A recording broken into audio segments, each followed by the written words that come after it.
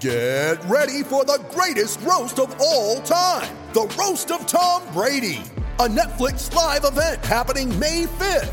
Hosted by Kevin Hart, the 7-time world champion gets his cleats held to the fire by famous friends and frenemies on an unforgettable night where everything is fair game.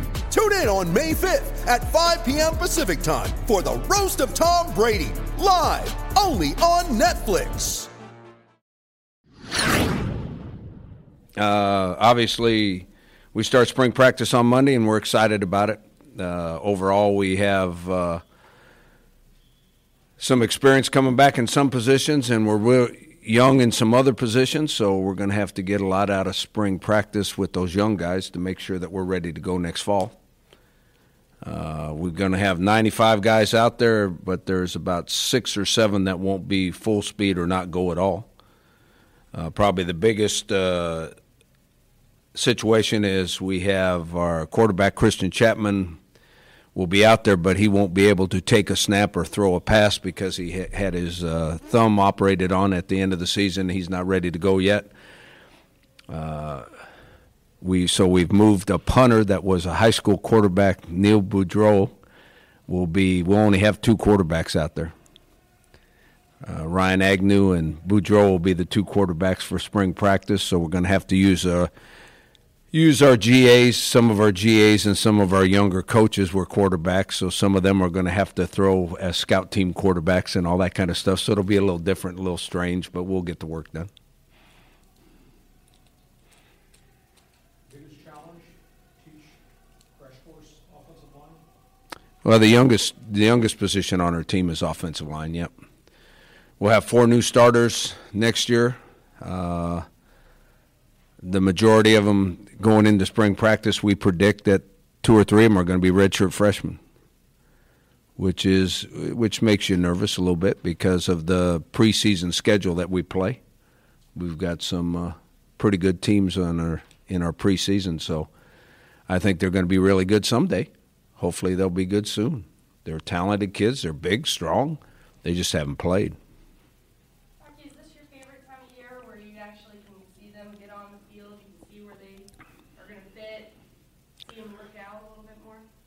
It's my favorite time of the year because I don't coordinate the defense. I try to stay impartial, unbiased about the way things go, and then everybody gets a chance to play. So it's fun for the players, too. Everybody gets a chance to play, and you actually get to teach them something and work on them getting better without worrying about winning. We get so tied up in winning, sometimes you don't even coach them anymore. You're so worried about the outcome, you don't really coach them. In spring practice, you get to really coach them. Your athletes going to the combine, what kind of advice do you give them? That's an interesting deal. In this world that we live in now, when they leave us, they and they're potential NFL players, they end up with agents, and they end up with workout gurus. And they don't hang around here. They're in L.A. They're all over they're in Florida. They're in Georgia. They're at workout places and stuff. So they don't ask our advice. It's interesting. You know, we give them advice for 4 years, and then all of a sudden they get an agent, and those guys have been with them for 2 weeks, and they take all their advice from the agents. Any advice towards wardrobe, not wearing L.A. gear? We ain't going to get into that. That was way overblown. You don't own any LA gear? I don't now because I'm a Padres fan, but when I was younger, I was a Dodger fan, and I had all kinds of it. I don't know where it is now, but I had all kinds of Dodger stuff when I was growing up. Yeah, you're way too young, but I used to, in my bedroom, have my transistor radio under my pillow so I could listen to the games at night. I mean, you don't know what a transistor radio is, but some of us do. Rocky,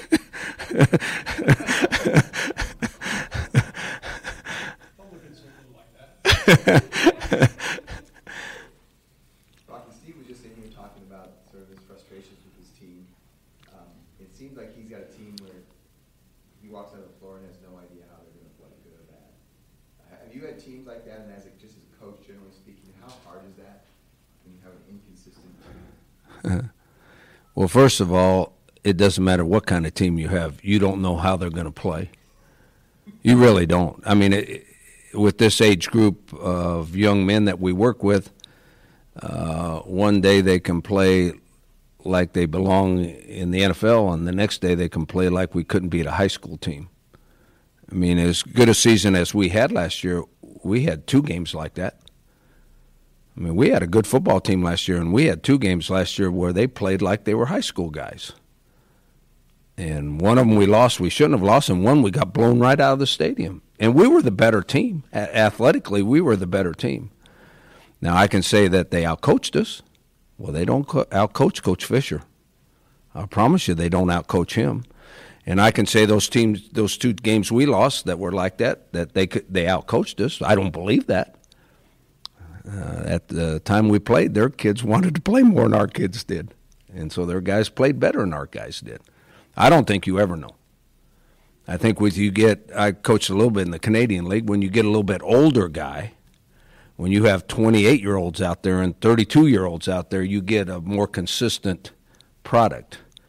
When you have 18-year-olds out there and your oldest guy is 21, the consistency's not there. Now, some teams get on a roll and you get a little momentum going, and then you can continue to play well week after week after week. But you never know which group of kids is showing up, I promise you. And we can say it's coaching, but I'll promise you Coach Fisher doesn't get out-coached. Force feeding all these kids to learn. What's the toughest thing for a young offensive lineman to learn about this level? Is it technique, speed, toughness, quickness? What is it? It's technique, because the speed of the action is so much faster than it's been in their past. Every kid we're going to put out there, we had a really good offensive line the last 2 years, and every kid we're going to put out there this spring to try to develop into a starting offensive lineman are better physically than those guys we had last year, except for maybe one. Nico Saragusa is probably an NFL guy. The rest of those guys we had playing last year are probably not. Well, we're going to put 4 or 5 freshmen out there that are potential NFL guys, but they have not played at this level, which means all that means is they're big enough, strong enough, and athletic enough to be good. Their technique is horrible, and they've never seen the speed that they're going to play against. And we've got pretty good defensive linemen, so they'll get a real good dose of what the speed looks like, but it's nothing like game day. Well, I'm hoping one. You want my experience? My experience is the offensive linemen and defensive linemen don't really get into the swing of things until halfway through the season. That's my experience. They struggle. They'll look good at times. They'll look really bad at times. They'll struggle like crazy. And about halfway through the season, they get it together. And then all of a sudden, they're good for 3 years or 2 years, however much they have left. They're good for the rest of the time. Rocky, what's on your spring to do with every spring, and then what's on this year's in particular? Every spring changes. This year is to develop the line of scrimmage. But we're going about it a different way, because I think technique and assignments are a lot more important than they have been in the past at the line of scrimmage. So there's a lot more scout team work that we're going to do than we normally do in the spring. But we're going to self-scout, which means offensive guys are going to scout for the offense, defensive guys are going to scout for the defense, so they can see things that they're going to see next season. When you have an experienced team, you just go out there and play against each other and have a good time, and it's like playing in the schoolyard. Well, that's not what this is going to be like. But you still have to have 2 or 3 scrimmages where they beat up on each other, because at the line of scrimmage, if they're not tough, it doesn't matter how pretty they look in that uniform. But we won't scrimmage near as much this spring as we have in the past, because I think they have to be taught and coached, and they have to learn. But we're going to scrimmage enough to hopefully make them tough. Yeah, it's going to be a lot different than it has been the last 2 years.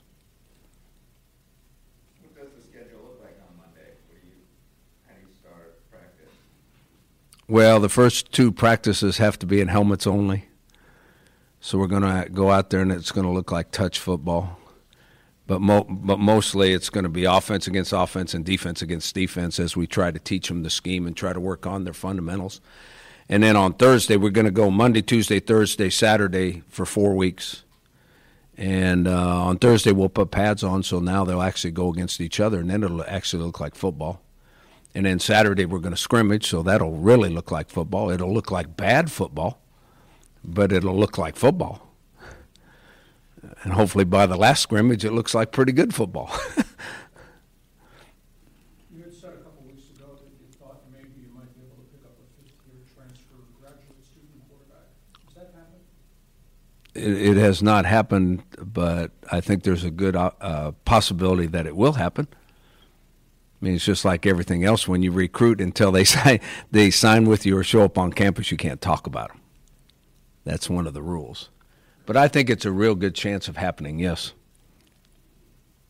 Do you ever step in quarterback? You know, in the old days I used to. I can't throw a lick anymore, so it wouldn't be any good. And besides that, after an off-season workout, they don't like the strength coach and they don't like me. So it'd be a bad idea for me to step in there. But they'll be nice to our GAs. They won't hit our GAs. You don't get that itch to get behind. No, now, see, on the defense, we're going to work against it. Since we play 2 triple option teams next year that we haven't the last couple of years, when we practice against the triple option, I might go in there and play quarterback, sure. Because I actually know who to read and how to read it. And I actually can still pitch the ball. I can't throw it, but I can still do that. Yeah, but he's going to be over with the offense.